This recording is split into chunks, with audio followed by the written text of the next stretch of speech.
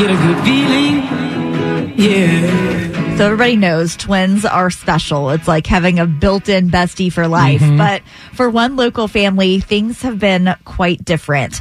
Cora and Miller McCoy were born at just 30 weeks and both with multiple health conditions. So mom went with one baby and dad went with the other. And because of the pandemic and the baby's health issues, the families have been separated almost since the day the girls have been born. So after more than 200 days in the NICU and the Children's Heart Center, the family of four was finally reunited. The girls locked eyes and started instantly holding hands, and there wasn't a dry eye on the entire hospital floor. My heart. I know. It's just precious. Thank you. We needed that, especially today. Thank you. Yeah. Absolutely.